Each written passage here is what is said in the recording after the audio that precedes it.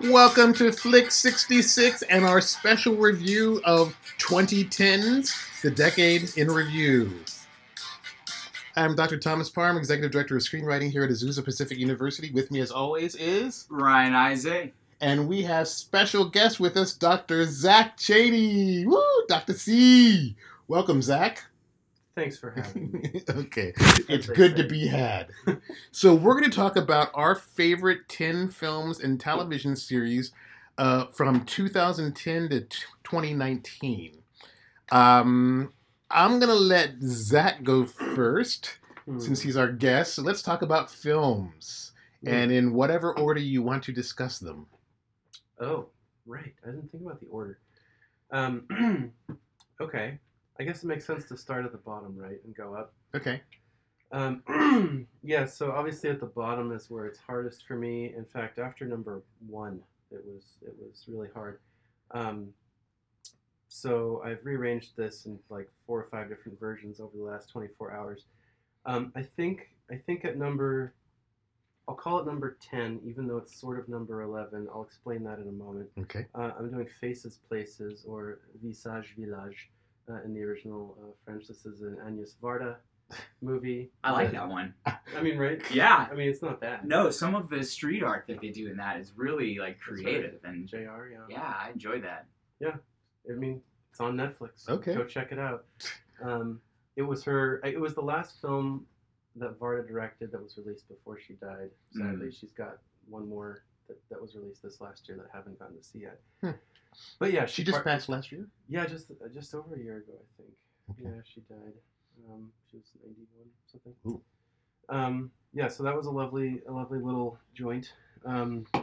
Next, Inherent Vice, so that's a Paul Thomas Anderson one that I've noticed in a lot of the top 10 lists from the last decade. Phantom Thread is the token P.T. Anderson movie in a lot of these lists, and I really like Phantom Thread, but I think Inherent Vice doesn't get enough love. And the idea of a kind of, to me, Inherent Vice is sort of like if the Big Lebowski. Yes. Big Lebowski is sort of like what you watch in college. Mm-hmm. Inherent Vice is what you watch in grad school. Who's in Inherent Vice? So Joaquin Phoenix, yeah. I don't remember. There's quite a Josh Brolin is pretty hilarious. Catherine, what's the Catherine? Is it Catherine Waterston? Could be. I'm not great with. Yeah, it's one of those actresses Owen that's kind of blown up since then. From the Wizarding World, the Fantastic Beasts movies. I believe so. Okay. Yeah. Sam Waterston's daughter, by the way, they have like total same eyebrow structure. It's like, whoa. I'll have to look for that next time. Okay. Yeah. Funny movie, long, weird, complex, but it's got. So it's PTA. Yeah. Right. But it's like. But with a laugh track. A lot more comedy. Like all of his movies have some humor in them. Obviously, but this one is like this is an actual comedy, shameless stoner comedy. Okay. Which but like an art house stoner comedy. That's you know what I mean. Like it's got some intelligence. Are we talking kind of like the one with George Washington director? Oh no, way more intellectual than Pineapple Express. Yeah, okay. Pineapple Express is just a blast. This movie is. I'm not into stoner comedies, but I really enjoy Pineapple Express. So this is more like a Lewis, right? Speaking of which, he did the song for that. Yeah, this one has more of a noirish tint to it. Very. Oh, so it's Pineapple Express meets The Big Lebowski. Yeah, exactly. It's set in the 70s. It's kind of a nice study of LA.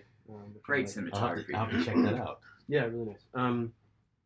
Next up, moving up the list, The Assassin, Hu Shaoxian, Taiwanese film. I'm getting looks from you, Tom. I'm going to pass on this one, I'll be honest. I find this one to be a bit of a bore, but I respect it. No, it's fine. It's not for everybody. I think it's beautiful. It's one of the rare films to me that, like, even if I ever could shut my eyes to the beauty of its images, I would be more than enough entranced just to listen to the soundtrack. Very lovely. I'll keep going. You might have heard of this little art house film, Once Upon a Time in Hollywood, which I'm actually gonna put that on my list. It's in your top 10 for the decade. Yeah, I think so. Wow. Which surprised me as well. I'm not a Tarantino guy. Really. Neither am I. Yeah. It's probably my favorite Tarantino film, though. I think I agree. Second to the Sam Jackson bits of Pulp Fiction. Sam Jackson bits? When Sam Jackson is on the screen in Pulp Fiction, I'm mesmerized. When he's not, I am bored no end. Did you put on your top 10 list, the Sam Jackson bits. Nah, well, Fiction. Pulp Fiction. That's Oh, a yeah, couple of decades before. That's a bit too early. Yeah. Yeah, we all know about that movie, so I'll move on. Certified Copy. Certified Copy. Certified Copy. Abbas Kiarostami, Iranian director who shot this film over in France, or actually shot it in Italy, in Tuscany, with Juliette Binoche. I think it was mostly bankrolled by the French and the Italians. So, yeah, I don't even go off on that. That movie's a trip, and I love it. It's beautiful. Let's see. Next up, Silence, which the Scorsese. Almost made my list. Yeah, that was a toughie because I only saw it one time theatrically, but I don't need to see that. I don't know if I can do that to myself again. I showed it to class and watched it a second time, and it was brutal, but it holds up. It's even better the second time if you can endure it. It's tough. It's tough, but that's the thing. I do have a film like that on my list in terms of I can't watch the whole thing again, but yeah, but it's like so good that I can't watch it again. So like, hence why it's on here. It's on my syllabus for 496 for this term for ethics, so I'll have to watch it again. You're going for it. Yeah, going for it. Next up, Francophonia, 2015, I think. Alexander Sokurov, the Russian, but it was all shot in France, bankrolled actually by the Louvre Museum, and it's a weird little. It's kind of this weird hybrid, not quite documentary, kind of fiction film history of the Louvre during World War II, when the Nazis had kind of moved in and taken over. Wow. So I strongly recommend Francophonia. And I know I'll take heat from you on this one because you're a screenwriter and I'm not, but I really like Gravity. I know it's not a good script. I don't dislike Gravity. But isn't it a bad script, according to It's an okay script. See, the thing I love about the script for Gravity, they knew how much story they had. They didn't try to stretch it out. We have like 90 minutes worth of story, and we're going to stick with it. But I think they tell a lot of the story visually. Yeah. That's helpful. The dialogue might not be the deepest. I mean, neither was it in 1917, and I thought that movie was still quite good. Mm-hmm. So sometimes you sacrifice some visual or some narrative or dialogue for visual storytelling. Right. Yeah, I thought the visuals and there are enough innovations in that film that I thought it worked for me. Next, either number 3 or number 2, depending on how you're counting, The Grand Budapest Hotel. I love that movie. Yeah, I mean, I like less, but this is solid work. So number 2, which might be disqualified, I'm going to throw it on there because it was on a lot of top 10 lists for that year and for the decade. Twin Peaks: The Return. I realized that's on my under TV list. film. I realized on my TV list. Here's Zachary. Are we allowed to use profanity on this? No. That is. No, we're not. That is cinema, as far as I'm concerned, and I know it showed on Showtime. Are we getting all Scorsese? Yeah, Scorsese. This ain't a movie. This is a film. I think half my TV list is cinema. Then, so what? To be fair, half my TV list is cinema. If we're considering Twin Peaks cinema, then half of my list falls under that same category. Oh, interesting. Which we may not be. I'm just saying, if I had to rank it among all these films, this is how high it would be. And finally, this is predictable: The Tree of Life. Almost made my list. That's my number 1. Love Malik, and I love what that film was all about, what it was doing. And kind of when it landed in my life, it was just perfect. Did you see an Unexamined? Is that the name of it? An Unexamined? Oh, something like that. No, I haven't gotten to it yet. I watched one from this year. Yeah, I was underwhelmed. I've been underwhelmed his last couple ones. I feel like since Tree of Life, he's decreased a bit. Although this one was on a lot of people. An Unexamined, or what was? I forget the name. It's an something life. Here's my issue. It's 3 hours long. Ooh. Didn't need to be. And the lead character literally does nothing. Well, he doesn't go to fights, and he gets in a fight. He doesn't go to war and gets in a fight, and then goes to jail. But, oh my gosh, you didn't need 3 hours, dude. Is it beautifully shot? Yes. Is it slow as molasses? Of course it is. But I was just... why people put that on some of their lists. I'm like, really? Did you watch it? Yeah. Okay, Ryan, your turn.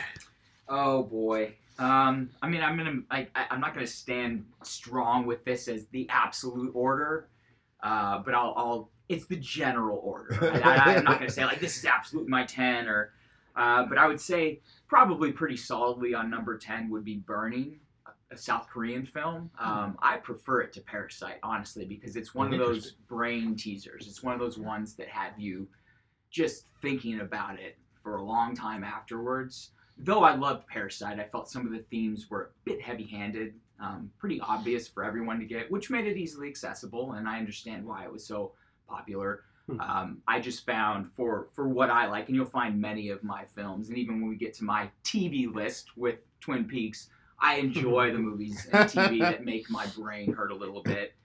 I would put, I guess, next on the list, Blade Runner 2049 is my my sci-fi stand-in for the list, I suppose.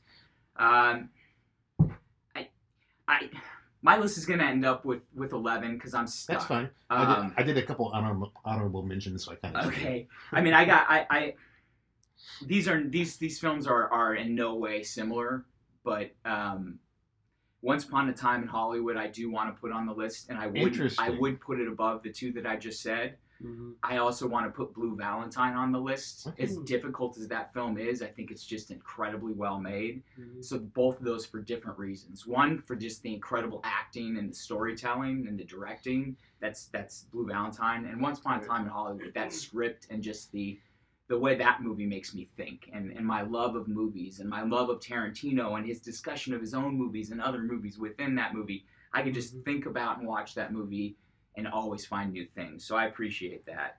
The next on my list, I think, would probably be Watchmen, the movie, not the TV show. Which version of Watchmen, Ryan? The theatrical cut, the director's cut, or the ultimate edition? Personally, I would put any of them, because I even appreciated the theatrical cut. I was one of those that was sold on the theatrical cut. I do appreciate there are improvements on the extended cuts, but even the theatrical, I think it would find a place on my list, maybe lower down. Because I don't really care for the theatrical version. I hear that, and I've had experiences like that. Kingdom of Heaven, I didn't enjoy in theater, but when I saw the director's cut, I thought it was just brilliant.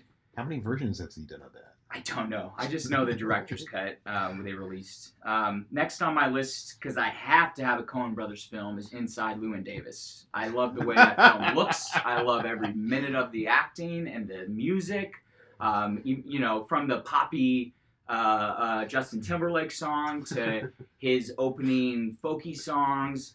Yeah, I love that movie. Just a personal choice, too. Another one of those, I think, kind of like you, just the time I saw it in my life, just relating to the misery of his struggle as an artist, as bleak as that sounds. Next on my list, showing this Saturday at the World Cinema Film Festival, is The Raid 2. It's an Indonesian action film, 2.5 hours long. Some of the most impressive choreography and cinematography. They spent 8 days shooting the final fight scene, and it's breathtaking. It's brutal, but just breathtaking.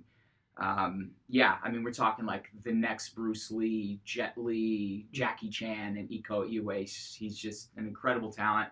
We're seeing him show up in Hollywood films right now. He was in Mile 22. We can forgive him that. Not a great film. But they're integrating him in. They're using him. So that's nice. Next on my list, this is the double one as well. At least these ones fit together. I couldn't choose between The Revenant and 1917. I would put both of those side by side. Okay. And it's not the story, but it's the plot. It's the way the story's told. The technical way that they present the story in both of those films. I just think I don't blink when I'm watching either one of them, just wondering how they achieve some of these shots. So that for me puts it up there. And it's not a coincidence that both of them won Best Cinematography the year that they won. That's why I think they're as significant as they are. And Zach, as someone who wrote his doctoral thesis on The Long Take, you must have been in like Nerdivana for 1917, which was presented as if it was shot in one take. And they had some long takes in The Revenant as well, which brings me to my next one, which is another one of those. I could have just had a category separate for it, which is Birdman, which I have that third, not only because I like cinematography, but that's another one of those where the more I think about it, the more I analyze what is actually going on, what's real and what's not. Did it win Best Picture? Birdman? I can't remember. I believe it did. I think it did. I think it did, Are but I fist could be fights wrong. allowed on this podcast? And second on my list, actually second and first, and these are tied for second and first. I mean, I'm staying, not adding more, but I can't put one above the other because they're very different. Nicholas Winding Refn's Drive. Mm-hmm. I think that movie is just an incredible action film. Mm-hmm. Makes another one of those films that does not have a very strong script, but makes the most out of its storytelling with what little it has. That's the one with Ryan Gosling in the Scorpion jacket. Yeah, exactly. Yeah, it's got a little bit of like Western homage to it. And then tied with that at my top of my list is La La Land. And that's just a personal one for me. I just love that movie. I know, you give me a look. I don't care because that one's a personal choice. You'll see why I'm giving you the look. Yeah, no, that one's a personal choice for me. And no, I saw that movie twice before it came out, and I was just like... And I kicked myself for not going to see it with you a second time, because that was the premiere, the world premiere with all the stars there. But you'll find out while I was smirking at Ryan just now. Okay. Well, yeah, that's my list. Goslings at the top. I know, and there could have been more. Originally, and then I had Blade Runner 2049 and Blue Valentine, so I had four on my list, to be honest. Here's the thing about Ryan Gosling. He's a character actor trapped in a leading man's body. Boo-hoo. He makes great choices. I think he that's makes fantastic choices, and he pushes himself. Yeah. And I think that when the role is right, and when the stars are aligned, he'll get that Oscar because he's deserving. Oh yeah. He's that kid. And you know what his big break was? Besides the Mickey Mouse Club, Young Hercules. Oh yeah, that's right. Hercules. Yes, he was on the TV show. He was on the Young Hercules TV show. I just remember him in show. that Murder by From the Action Pack, Universal Studios. My list, I approached it a little bit differently from y'all. I did it by year. Okay. So I just went through from 2010 to 2019 and chose one movie, except for a couple of honorable mentions. For 2010, I chose Inception. Wow. This is probably the last Christopher Nolan movie that I truly love, because I have not liked his last few. I have high hopes for his new one because I really Please. They showed, regardless of what people thought of Birds of Prey, if you saw it in IMAX, you got the Tenet preview in IMAX. Shot in IMAX, and they tell you shot in IMAX. But I love Inception. The brilliance of Inception is you think of it as a heist movie, and it's sci-fi. You can't jack into somebody's mind. But that's Nolan. I mean, the Nolan brothers operate on a different plane. I mean... I tell my students, I'm clever and resourceful. I know people who are freaking brilliant. I've interviewed Jonathan Nolan before for a friend's website. The Nolan brothers are brilliant. I mean, to take the things they do, what Jonathan and his wife Lisa Joy did with Westworld, to take this cheesy 70s movie and turn it into a meditation on gender roles and violence and entertainment going too far. Just fascinating. And can hardly wait to see what they do with season 3. What Christopher did with Inception, just, for me, it's the second part of his philosophy trilogy. I'm hoping Tenet is the third part, because if you look at Memento, which was his breakout hit, it's about epistemology. How do we know what we know? Inception is about ontology. What is reality?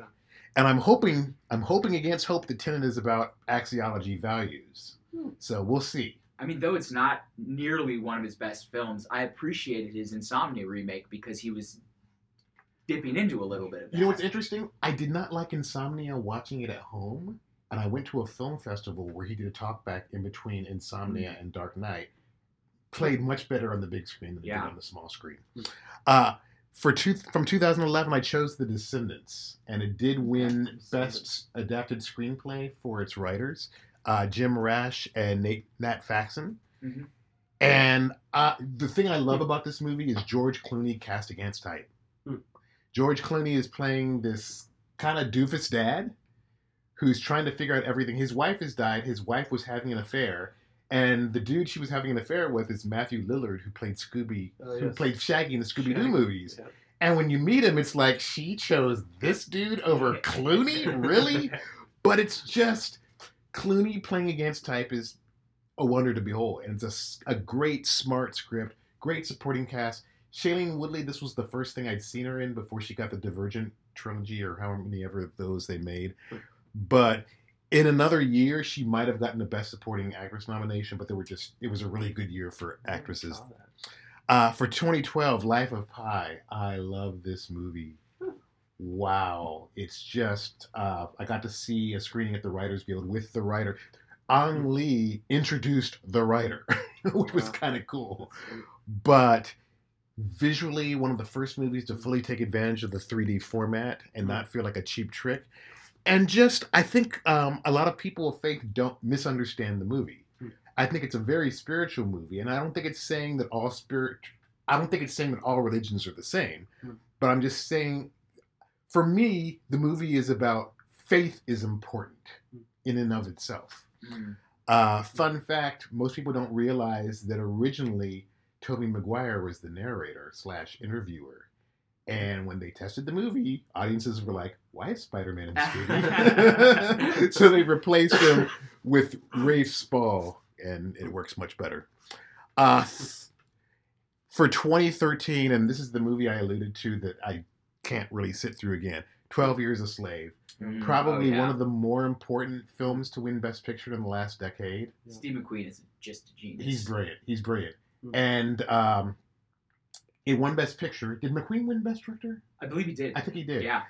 It's fascinating that it took a British, an Englishman of African descent to make kind of the quintessential American movie about slavery. And based on real-life memoirs of the main character, Chiwetel Ejiofor plays him. The epic whipping scene, which won Lupita Nyong'o her Oscar. That scene alone did not win it, but man, it is completely uncomfortable to watch, which is why I did not buy this movie. I don't know if I can subject my class to it, but it was interesting that John Ridley, who won the Oscar for the screenplay adaptation, said he had to avert his eyes the second time he saw the movie. And Lupita Nyong'o told Terry Gross of Fresh Air that she kept the scars on overnight so they wouldn't have to reapply them, and she couldn't get to sleep that night and was uncomfortable. And she thought, stupid, what do you think this real woman went through? That wasn't makeup, that was her torn flesh. But wow, harrowing movie. Another fact-based movie, American Sniper for 2014. I'm a big Bradley Cooper fan. And this was... He ended up being nominated 3 years in a row for great performances in Silver Linings Playbook, American Hustle, and American Sniper. He should have won for American Sniper, except for it became a political football and therefore toxic in Hollywood. That's right. But it's a great performance of Chris Kyle, the SEAL who ended up being shot by one of his guys he was trying to help, or by another serviceman he was trying to help. But Whitford transformed himself completely for the part physically. It's a stellar performance in a pretty solid film, and got overlooked because of the politics, which is a shame. Number 15, not based on a true story, Mad Max Fury Road, aka Mad Max 4. Talk about you could argue this movie is one long chase, but man, what a chase. Yeah, based on a true story. Based on the Exodus from Egypt. So, that's what that is. But for a movie it's almost as if, why can't I think of the director's name? George Miller. Thank you. It's almost as George Miller, who was in his late 60s, early 70s, is saying, hey, you guys with your CGI, watch how it's done. Mostly practical effects. Just amazing. Charlize Theron and Tom Hardy, literally, the bulk of the movie is the two of them in the car, driving, and bad guys after them. But it's a thrill ride. And despite the simplicity of the plot, it does have one. And I could watch this movie again. They re-released it in black and white. In theaters, which is crazy. Black and Chrome. For 2016, La La Land. I love this movie. Okay, so what was the face for? The face, because we actually had something in common. The Hollywood connection. You two chose Once Upon a Time in Hollywood. We chose La La Land. I love this movie. I would defend the ending of this movie to my dying breath. Absolutely. And I've told students I've had occasion to tell students why. But I just, people complain, oh, well, they're not that great. That's not the point that they're great singers. The point is, that we're using the musical format to tell this story of people and about dreams and about, for me, I'll just go ahead and say it if you haven't seen it. For me, I don't find the ending a downer because one of the most important lessons our students can learn in life is some people will be in your life for just a season. Mm. And you won't necessarily have a falling out. You'll just drift away. Your paths go differently, but you will still make each other better people. And you still hold those memories. And you still hold those memories. They're still precious to you. Oh yeah. But I love this movie, and Emma Stone is I heart Emma Stone, and Ryan Izay ain't so bad either. Yeah. And Damien Chazelle. I mean, the two of them followed up with First Man, which is another movie I love. I really adore. Number 2017, Wonder Woman. Just there are so many things. For one, this movie had been in turnaround so many times, and nobody wants to go see a female superhero movie. Oh, we can't have a woman direct a big action. No, you're all wrong. You can do Wonder Woman right. You can have a woman direct an action film that makes a lot of money, and this is the year of the superhero woman, because we just had Birds of Prey, which unfortunately did not do as well, but we've got Black Widow coming up. We have Wonder Woman. So it's going to be, and Wonder Woman 84 it's going to make a lot of money if nothing else. And Gal Gadot is awesome. Just, and Chris Pine to completely hit out of the park a stereotypical supporting role where it's about her, not him. But man, he nails it. He nails it. He fixes. Steve Trevor has always been a problem in Wonder Woman comic books because he was created as a male Lois Lane, and it's just anywhere from boring to awful to a complete wuss, and he makes him a man. Yeah. And yet he realizes it's her movie, but you feel that relationship is real. 2018, If Beale Street Could Talk. Boy, this movie was underappreciated. That was a good one. Barry Jenkins really made a name for himself with Moonlight. I like Moonlight. I don't love Moonlight. I love If Beale Street Could Talk. I prefer that one too. I'm with just you. Between the cast and Regina King, who will be talked about when we get to TV. Regina King won her Oscar for this movie for supporting and is amazing. And the lead guy, and I'm blanking on his name, he's great. He's terrific. Yeah. But it's just what a great adaptation of the novel. And then finally for 2019, I Heart Jojo Rabbit. Some people don't get it. I get it. There was an argument on a secret Faith in Film Facebook group I'm part of. But the fact that Taika Waititi went to the source material his mom had turned him on to and transformed it to make, he added Hitler as imaginary friend. He added the satiric tone, but it works.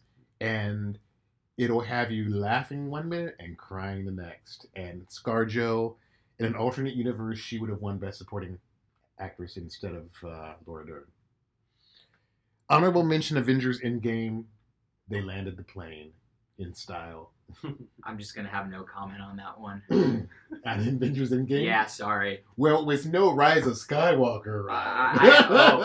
I also have to kind of with the Wonder Woman, just because of the CGI heavy third act. I have higher hopes on the new one just because it loses me with that last act. But I do appreciate the significance of that film in the same sense that Get Out, whether I would not I really love Get Out, I appreciate what it meant to the film industry. And Black Panther was close too, but I think Wonder Woman was a little bit more, just because Wonder Woman, women are over 50% of the population of this planet. Yeah, this is true. So, and we have none in this room.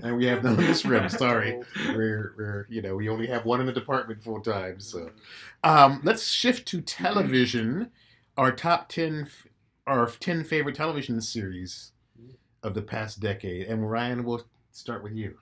Start with me. I'm going to go backwards because I think this is my number one should be pretty obvious, or at least to me it's obvious. I don't think there's been anything better than Twin Peaks: The Return. Oh, wow. I don't think there will be for another 10 years, honestly. Wow. I think that show is just incredible. I sat there. Seriously? Oh, yeah. I sat there just mouth open. And I liked the first, the original series. I did. I enjoyed it. Even season 2? After the death is revealed, less so. Once the mystery is, that's when it loses. That's when me. I stopped. But The Return, beginning to end, I mean, again, I like having my brain hurt. And does he deconstruct wow. the original? I mean, what is it that has both of you so gaga over this? How much time do we Yeah, have? it is. I'm not being facetious, really. Seriously. No, it has one of those endings where you sit there and go, wait, what just happened? And then you can go back and like, I don't want to spoil anything, but it's mind-bending. Yeah. There's just so much going on. Way. It's packed in. Yeah. And it's not just like, oh, wow, this is really intellectual. There's some hilarious stuff. And the cameos in it are fantastic. How many hours is it? Well, how many episodes is it first? Is it 10? I want to say it's 10, but I'm not the wrong person to ask. And Matthew Lillard's in it too. So. They're long too. Some of them are fairly long. They're not like 40-minute episodes. So I feel like they gave him. Well, it's for Showtime, so they Yeah. usually are like an hour or give or take. Yeah. If you want to give, we don't give. So yeah, that one solidly number one, and clearly because of my preference for these type of confusing narratives. My next one's going to make sense as well. Legion. I think it's the best comic book adaptation on television, and I love the way that one just plays with the audience. Did you watch all 3 seasons? I never got a chance to see the 3rd season, and that's how much I love the first 2 seasons. Even without finishing the final season, I still have it number 2 on my list. Oh, wow. But yeah, I'm ashamed to say that I don't have television, so I'm waiting for it to be available for me to watch or to bite the bullet and spend the money, which I probably should. I showed Superhero Cinema last semester the pilot, Mm-hmm. and I told them, okay, if you're confused now, I can tell you I've seen half the first season, and I gave up because I can't. It's like, tell me a story, or I'm dumping you. If you watch the full first season, it eventually makes sense. By the time you get to the last couple episodes, it almost is like, oh, this is, now that we know the way you're telling this story, it's a fairly straightforward story, but you have to get past those first. Yeah, the way he presents it is purposefully confusing. And he is Noah Hawley, who created for television this series. Which brings me to the next on my list. Although I do want to say the opening sequence in Legion, the first episode, the way that it's edited, I think it's just brilliant. But that brings me on to my next one, because I think Fargo, even though I didn't like the 3rd season, I would put that solidly in number 3 because of the first 2 seasons alone. And then below that, Breaking Bad. That one I think is just solid. It's just through beginning to end. It's pretty solid to watch. Another one that I think might be a little controversial just because of where the series has gone in recent years, but I still think that the first 4 seasons were strong enough to land it on my list, is The Walking Dead. That prison season that they had, before it just became like, all right, we're going to do the same thing. And the zombie hit of the week is... Yeah. No, I mean, they've worn themselves out. I still watch it because I'm a completionist. And I can't walk away. Oh, yeah, I do. And it still has things to keep me engaged while not nearly at the same level that it was at. So I'm sorry, when number 1 on the call sheet is no longer in your show should be off the air. I hear you. But he's gonna come back, so in a series of movies. I didn't know that. I'm not that invested to where I find out that much, but it's still on my list. Next up, Boardwalk Empire. I think that is just wonderfully acted, and beautifully shot. I like the first shot. 2 seasons of that, but once they introduce the Bobby Cannavale character, I'm like, ah. Oh. Yeah, I can hear that. I can appreciate that. I think for me, if you sell me on your early seasons enough, I can be forgiving of later seasons. See, that's another one of those. I'm not me. that way. If you jump the shark, yeah, or fail to land the plane well, I've noticed that with you. Yeah, no, yeah. I will stay true to those early seasons and be like, it's still, I will give a shout out to my friend Tim Van Patten, with whom I worked on Touched by an Angel, who won an Emmy for directing Boardwalk Oh, Empire. nice. So, Timmy! Nice. Next on my list, I'm actually getting into the humor. I don't know why I put all my humor at the bottom, but Rick and Morty I would put solidly next on my list. I think that show, as well as being hilarious, has moments of brilliance, sci-fi brilliance. It's got some of those that make me think. Yeah. And that's Dan Harmon, the Community guy, right? Yeah. And I just not this current season, there's only been 1 or 2 episodes that have really blown me away, but I think there's been a few episodes that I've rewatched that are just so impressive. Despite being an animated comedy show, it's like emotionally got me even at times, which is impressive to me. Next on my list, and this is probably the most controversial, it's a double because I don't think you can set these 2 shows apart. And one I've noticed is on no decade list, and I think it's not for the content, it's for it's for behind the scenes, and that's Louis C.K.'s show, and I put that alongside Better Things because I think Better Things is a better show. It's like produced by Louis C.K. with what's her name? I'm drawing a blank right now. The lead actress. But it's clearly like a female version of Louis C.K. show, and we would not have that if it weren't for Louis. And I do think that there are some episodes of Louis that even now, even with what happened and the controversy, I have to separate the art from the artist, and I think that it's still just very iconic or very I just thought it was for television. Pamela Adlon?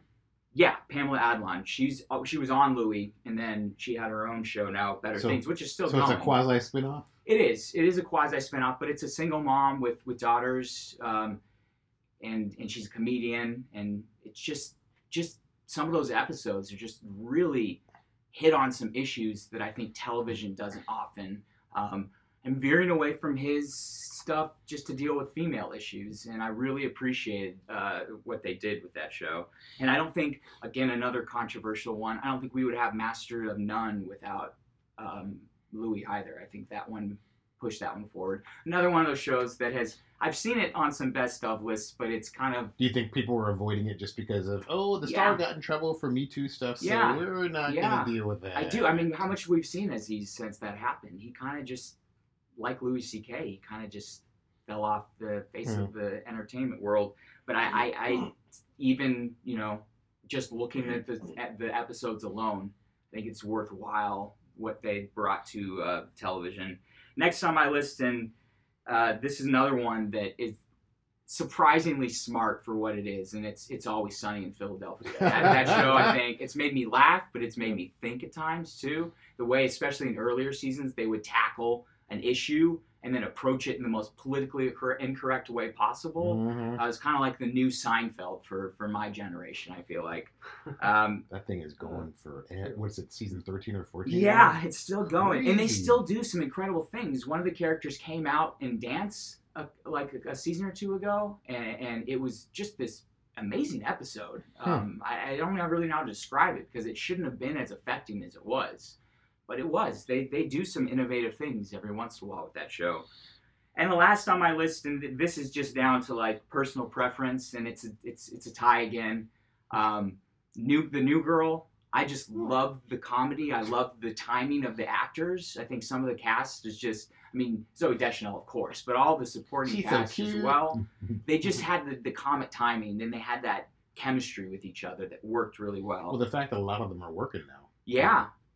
And I would tie to that in a different way, but another one just emotionally I feel connected to is Parenthood. For me, that was before This Is Us, it was Parenthood. That movie, our show, each episode would get my tears. They would get them. They'd earn them. Parenthood was a good one. I use the pilot often when I teach screenwriting 1. And can I throw in honorable mentions just because I hate to leave these off? Sherlock, BBC's Sherlock. Peaky Blinders, and I would say Daredevil / what's the Luke Cage, Jessica Jones? No, the Punisher. Yeah, because I'm an action fan, and both of those I thought for action had me. So Okay, I'll do my list, and again by year. Although some of these shows went multiple seasons. For 2010, Breaking Bad, and Nice. I did not like the pilot of Breaking Bad, but I had to. I didn't have to, but I accepted a job co-writing a chapter about the character of science in television, and Breaking Bad was one of the case studies. Mm. So one of my friends said, once they start cooking, the show starts cooking. Mm-hmm. I restarted season 1 on a Monday and finished season 4, and had already been watching season 5, but finished season 4 that Saturday. Because literally, once they start getting into the arc and you see, I call it Macbeth. I think it was the bathtub scene that really sold me on that first season. Brutal as it was. I said hydrofluoric acid. I remember that. Yeah. It's just, and it's interesting watching some of the earlier seasons where there's a little more humor before the body count starts racking up, especially people we care about. Good question. If you're doing this by a year, how does that work with? It shows that we're on that year, They were on that year. and it might be a significant season for them. Okay. Parks and Rec, for example, was for 2011, and they were a mid-season replacement. And if they had not been a mid-season replacement, we wouldn't have seen the major course correction for season 2, which made it a much better show, and it ran. Yeah. But I love Parks and Rec. It was originally developed as Untitled Office spinoff. Yeah. And cooler heads prevailed and realized, let's not make these related at all. But Amy Poehler's character, Leslie Knope, was so relentlessly positive. In many respects, it was fascinating to see a sitcom built around an optimistic lead. And other people around her could be cynical, but the major tone was her trying to make them less cynical, especially, the actor. Ron? Ron. Yeah. And also April. Yeah, it's true. And Chris Pratt was only a guest star in the first 5 episodes, season 1, but they made him a lead starting season 2, and that was before he became Star-Lord. And it's like, the Everwood kid. yeah, the Everwood kid. Mad Men. And Mad Men, I specifically, season 5 was one of my favorite seasons because for a brief shining season, he was allowed to be a hero instead of an anti-hero until the end of the season. But no, you cannot deny the effect that series had, and as an exploration of not just gender roles, but also America and how we saw within this one advertising agency the changes in the country in the decade of the 60s. Yeah. And John Hamm finally, for season 7-2, won the coveted Emmy for lead actor. Another FX show, The Americans. Wow. It's a good show. Wow. And they landed the plane. Did you? I haven't. No, I stopped about halfway through. I got to go back and catch up with that. Perfect. From start to finish, there was some and again, I didn't really like the pilot because something sneaky they did, or something tricky they did. Kerry Russell is she's the traditionally masculine parent, and Matthew Rhys is the more, for lack of a better word, feminine characteristic parent. He's the more nurturing type. She's not. So the gender roles are kind of reversed, and she's not nice. But episode 2, woo! And that's the episode I use often in my television writing drama classes. But this show had this former naval officer rooting for the Soviet spies because they made the Americans just either so mean or incompetent. And they have a really interesting arc toward the end of the series where the daughter starts going to church as she finds out what the family business is. Oh, wow. And that makes the pastor a threat. And the way that you haven't gotten that far, dude. I have to go back. I got some TV crazy to watch. It's crazy what they do with that. 2014, Fargo. Yeah. And seasons 1 and 2 are perfection. Season 3, it's pretty weird. But we won't go there. 2015, this is an outlier, but Unreal. Okay. This is a show that I found out about from a friend, and I literally watched the entire first season in one day. It was like 6 or so. It's behind the scenes of a reality dating show, much like The Bachelor, from a producer of The Bachelor. Oh. And all these people are awful, awful, awful, and it really emphasizes how reality TV is anything but real. And I saw the first 3 seasons. In season 4, they literally dumped all at one time on a different platform. But the first season was the crowning jewel. Now, seasons 2 and 3, whatever. Although they had a black suitor before we ever had a black bachelorette. Really? Still waiting for a black bachelor, by the way. 2016, This Is Us. And this is one of the few network shows on here. One of 2 network shows on here. It proved that if you have a great quality drama on network TV, the audience will find it. And I'm hoping that season 4 is not the season that jumps the shark. Some of the choices they're making now are like, oh, what are you doing? Why do I hate these characters? But that first season especially, amazing. And the Super Bowl episode the following season made people rethink their relationship with their crockpots. 2017, The Crown. Wow. And they just announced The Crown will end with season 5 and Imelda Staunton playing Elizabeth for the latter portions of her life. But especially the first 2 seasons with, I can't think of her name, Claire Foy. Wow. And Matt Smith as Philip. And he's a dead ringer for him in some of the shots. It's like, oh my gosh, you look at pictures. But there's a standout episode, season 2, where they finally talk about Uncle David being a Nazi sympathizer. And the way the writers arrange it, it's also the episode where Billy Graham is doing his first crusade. And it's fascinating. It's the episode's title is Vergurgenheit, which sounds like you've got something stuck in your throat, or the German word for the truth. But standout episode, I highly recommend.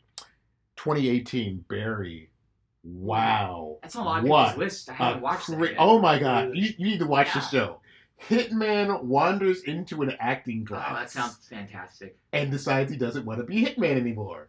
Yeah, I've heard the acting's great. It's brilliant. I haven't gotten around and I just finished season 2, but man, based on what the choices they made for season 2, they have one more season in them. Okay. Just in terms of story, but Henry Winkler finally won an Emmy for playing the acting coach, and he's brilliant in it. And I'm a big Bill Hader fan anyway. But man, he co-created the show. He stars in it. He writes a lot of the episodes. But it's a terrific show. He directs it, some of it too. He directs some of it too. Multi-talented guy. Multi-talented guy. I expect big things from him. And 2019, fresh off its win from the Writers Guild for Best New Series, Watchmen on HBO. Brilliant. It works as a sequel to both the graphic novel and the movie, although they make a specific choice so it's more appropriate for the graphic novel. But man, Regina King is your lead, and they lean into what America's dealing with now. And some of the choices President Redford, as in Robert. And we have reparations for slavery, and they're referred to as Redfordations. I gotta be honest, the only reason that one didn't make it on my list is I'm not through it yet, and I would have felt guilty. How far into it I'm like 2 episodes in because I just wanted to sit down and have time. Episode 6 is one of the finest hours of television I've ever seen. That's what I've heard. Yeah, it was just so dense when I started. I was like, I want to take a break, and when I come back to it, I have more time. I'll make a deal. I'll watch Twin Peaks: The Return. You finish watching. That's a deal I do not mind. We're shake. All right. An honorable mention, Homeland, and the reason I watched 2+ seasons of Homeland. This would have been an amazing limited series. Yeah. And the pitch for the first episode, the setup for the series was brilliant. We have a war hero who may be a collaborator or a sympathizer who may have been turned, and we have a CIA agent who may be crazy. And the correct answer is yes. Yeah. And some of the choices they make that first season are like, holy crap! But you could tell that a certain event was supposed to happen in the finale, and either the series should have ended or it should have reset with new situations. And because of the popularity of one of the leads, they decided to avoid the character meeting his ultimate fate until that weakened the show, because you're just like, No, he should be dead. Yeah. Literally. That's when I stopped They keep it watching going. too. It was like the Twin Peaks solving of the mystery. It was like, well, I don't really feel like I need to continue this now. Your story is over. Yeah. You just don't know it yet. I mean, they could have continued it, but just what they did eventually when they killed. Spoiler alert. Yeah. It's been a while. Brody has been turned. Carrie is crazy, but in the first season finale, he should have committed suicide. He would have been a suicide bomber, and you could tell they reshot it to keep him alive, and they kept him alive for 2 more seasons. It's like, no, they should have just kept the show going with him dead and move on to other cases. But greed, corporate greed. As we tag in Zach, you're more of a film guy than a TV guy. Do you watch a lot of TV? Not a lot. Nope. I'm interested in your list, to be honest. Not at all. It's interesting though, because what we call TV now, this has been the decade where the patterns have changed. I mean, the networks have become dinosaurs, and Netflix has become a force to reckon with, and Hulu and Disney Plus now have reared their for sure beautiful $7.99 a month heads. Yeah. Which makes me feel like the dinosaur at this point, honestly. So it's not really to qualify this list, it's more just to explain it that I don't know, I can't quite figure out why. I'll say that you might like this. A prof in a grad seminar back in Oregon said that movies are essentially one-night stands. TV is love. That's faithful commitment. Yeah. And I thought that was hilarious and kind of great, and I get it. And despite being happily married for almost 15 years now, I don't know. I'm a movie guy, and so TV occupies a funny space in my life. So that being said, most of these are comedies, and I don't know why that is. It's just I go to TV for comedy. I wish there were a bit more great cinematic comedies. Inherent Vice, I guess, is one of them. So I'll start at the bottom and straight to the top. I'll say that I bumped the bottom one. I'll come back to that in a second when I remembered something else based on what you were just saying. So Silicon Valley, HBO, I guess having been born and raised in Silicon Valley just made it all very amusing to me.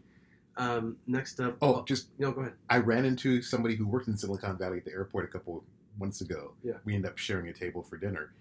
But he said the show's pretty accurate. Yeah, it is. I mean, I'm back there several times a year to see family, and my sister-in-law now works at Google. And so we were there at Google HQ and doing all this stuff, and I just felt like I was in a Silicon Valley. The real Hooli? The real Hooli, yeah, exactly. I mean, it's crazy. It's totally crazy. Next is Bob's Burgers. I like that show. I think it's funny, silly, Yeah, so if my movie list is my champagne and caviar, then this is my beer and chicken wings. Next up, another silly one, the Wet Hot American Summer First Day of Camp. That was great. I have to check that out. It's so funny. My wife and I thought it was funnier than the movie, and then we rewatched the movie. I thought, I don't know. It's really, really funny. I like some of the scenes in the movie a lot, like when they go to town and. Oh, I know. That scene is hilarious. Yeah. That's been on my list of things to check out because I love those actors. They're all so great, and they clearly just loving life being together on that set. Which one are you counting? Because they had a prequel series too, though. Yeah, they did. That was 10 years later or something. Yeah. No, I'm not counting that. I'm counting the First Day of Camp. I think it was funnier. They lost your boy Bradley Cooper for the second one. And then let's see, Archer, more animation. Sue me. I just think it's really creative, and they keep on just rebooting the dang thing every season and doing wild stuff with it, which I appreciate. Plus, John Benjamin is a national treasure. The Office, sue me again. I presume the American version. Yes. See, also, I would put that on my list, but I felt like, is it okay to put it on our list when the best seasons were? Yes. You know what I mean? See, that would for permission earlier. That's the thing about The Office is when he left the show, he being Steve Carell leaves the show, the show's over. You did 2 more seasons without him. Boo! When did it end? Was it? It went to 9. I don't know what year that was. I don't know. Maybe it doesn't qualify here because I stopped watching when Steve Carell left myself. So maybe that doesn't count. I'll add Parks and Rec there if that doesn't count. So True Detective season 1, I'll put that in there with my non-comedy. That was a good one. Yeah, and because it's such a weird anthology type show, I think I can just say season 1. Yeah. Everyone says season 2 is hot garbage. I didn't hate on season 2 as much as everybody else. Yeah, it wasn't nearly to the level of the first season, but I did enjoy watching it. I haven't watched the third season. I love the cast, but I haven't gotten around to it. The Mahershala season? It's right. good. Yeah. It's good. I've heard it's better than 2. What's his face got a show out of it? The second lead, the white cop. Oh, did he? I can't think of his name. Not Skeet Ulrich, the other. Steven Dorff. He's on a Fox show called Deputy. Oh, okay. Which Probably sounds like Justified to me right now. It's actually a lot like Tommy, which is Oh.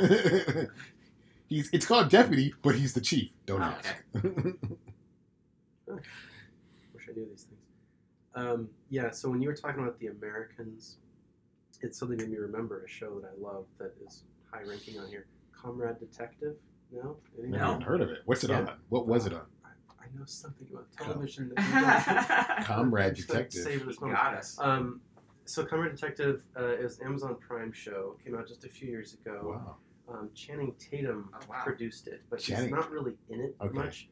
Basically, the premise of the show is that they have found footage that essentially is an old Polish TV show, pre-Berlin Wall going down from the 80s. And it's all, they shot this whole thing as if they shot it straight. Then what they did was they took Channing Tatum, Joseph Gordon-Levitt, a whole bunch of A-listers, and they had them dub them. And the dubbing is, it's like What's Up, Tiger Lily? Right. Yeah. It's, they make a joke of it, and it's completely hilarious to me. Like, I have to pause it because I'm laughing so hard. That's funny. So strongly recommend if you're a Cold War geek. Oh, that is Nick Offerman also. What's that? That Nick has Nick Offerman also. Yes, it does. That's right. Yes. Nice. Love that guy. He's in there. Number 3 spot is Veep.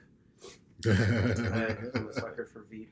Did you see the finale? Oh yeah, watched all the way through. Devastating. Yeah, pretty good. I mean, they lost Armando Iannucci for the last couple of seasons. Oh, don't watch Avenue. Do yourself a favor. Do not watch Avenue 5. We're up to date on it. I'm sorry. No, I am too. But they renewed it. I know. And It's I'm like, have you watched it? That's the It's problem. not funny. We're trying. We like Hugh Dude, Laurie. life's too short for bad TV. You're probably right. I watched the pilot and then I watched part of episode 2 and I'm like, yeah, I can't do this to myself. It doesn't get better so That's far. the problem. It wasn't getting better. It's almost like so bad I have to watch. You know, like Mystery Science Theater kind of thing. I don't know. It's like a train wreck in slow motion. It is. Number 2 spot, 30 Rock. I'm struck. We're rewatching it right now. It's a show that simply couldn't air today. The world has changed too much. It's like an artifact. It's politically incorrect in all of these wonderful ways, I think, and I just love it. I think they would have benefited by a shorter run because those last couple seasons were not good. They were not their best. I agree. Yeah, because I stopped watching around season 5-ish or so. It's like, ooh, this is not good anymore. Really? Yeah, I think we're still on that 5 or 6. But when it was on, that arc with Edie Falco. Oh yeah. She's great in there. That's right. Yeah, and then finally, you already know, I'm with Ryan on this. Twin Peaks: The Return. Wait a minute, you put it on your TV and film list? I don't mind that. I don't know what this thing is. I don't know. It's this weird hybrid. It's hybrid thing. I don't know what it is. I mean, it is like a limited series, so you could almost like. It's not television. It's It's Twin Peaks. It's television. Yeah. Give David Lynch a TV show. Did you ever see the failed pilot for Mulholland Drive? Oh no, I heard about it, but I never. It's interesting. Is it? I don't. They added bits to it to make it naughty for cinema. But that was Naomi Watts' kind of big American debut.